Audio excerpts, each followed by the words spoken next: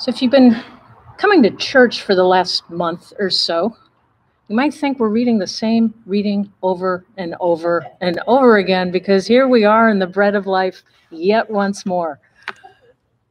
And there's something a parent once said to me, that when parents start telling people, their children, something over and over and over again, it's because the kids don't get it.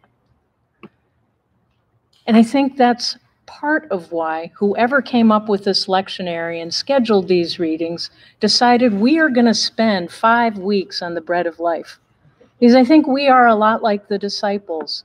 The disciples in this, right near the end of this chapter we've been reading, were like, this teaching is difficult. This teaching is difficult. And Jesus, in the beginning, he the first, and how he's trying to stretch the conception of who God is and the amount of abundance God has for all of us.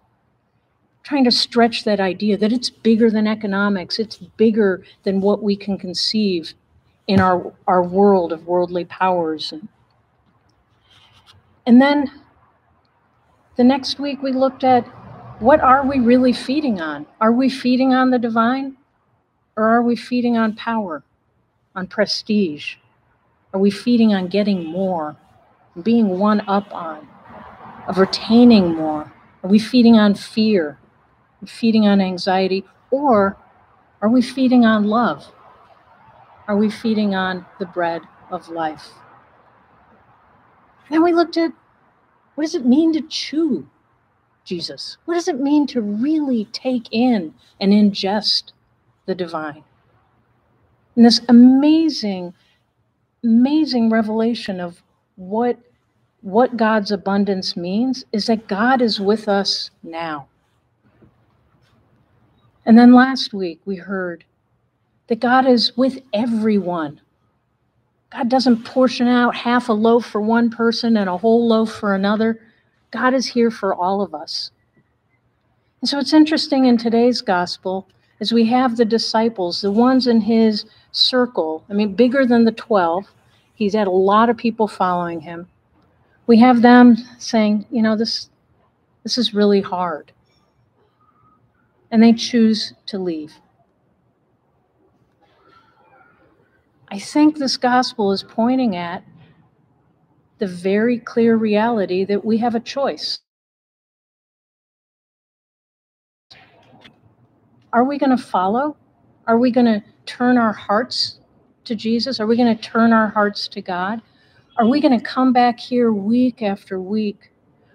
Are we going to pray day after day? Are we going to try and engage in this relationship? Or are we going to choose not to? And Jesus doesn't say that, only you can come and you can't come. The free will is ours to make that decision. And so when I hear in the gospel it's saying, no one comes to the Father unless the Father calls them. God calls every single one of us. That call is there. The question is, do we have the courage to follow? Do we have the courage to step to the kind of love that God wants for us? The kind of love that is not attached to status, that is not about being better than. It's not about having more than. It's a love of all.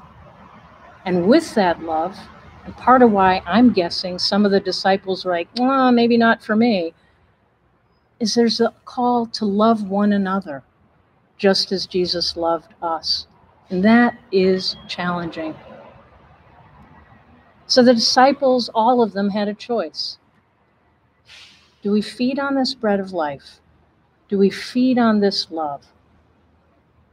Or do we go back to our old ways? Reminds me of a saying in AA that is often said to newcomers who come in. Newcomers tend not to come to AA unless there's some big enough problem. What is often said is, hey, just be here, check this out. And if you don't like it, we'll happily refund your misery. I wonder if there's a little bit of that in this. Come to me. feed on this eternal life, or go back to your misery. And what God's also saying, what Jesus is also saying is, I am always here. God is always calling. This table is always open to anyone. There's another saying I love, that when you hit rock bottom,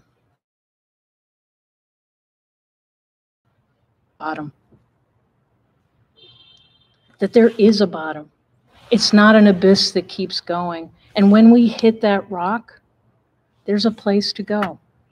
This table, this community, the way of love.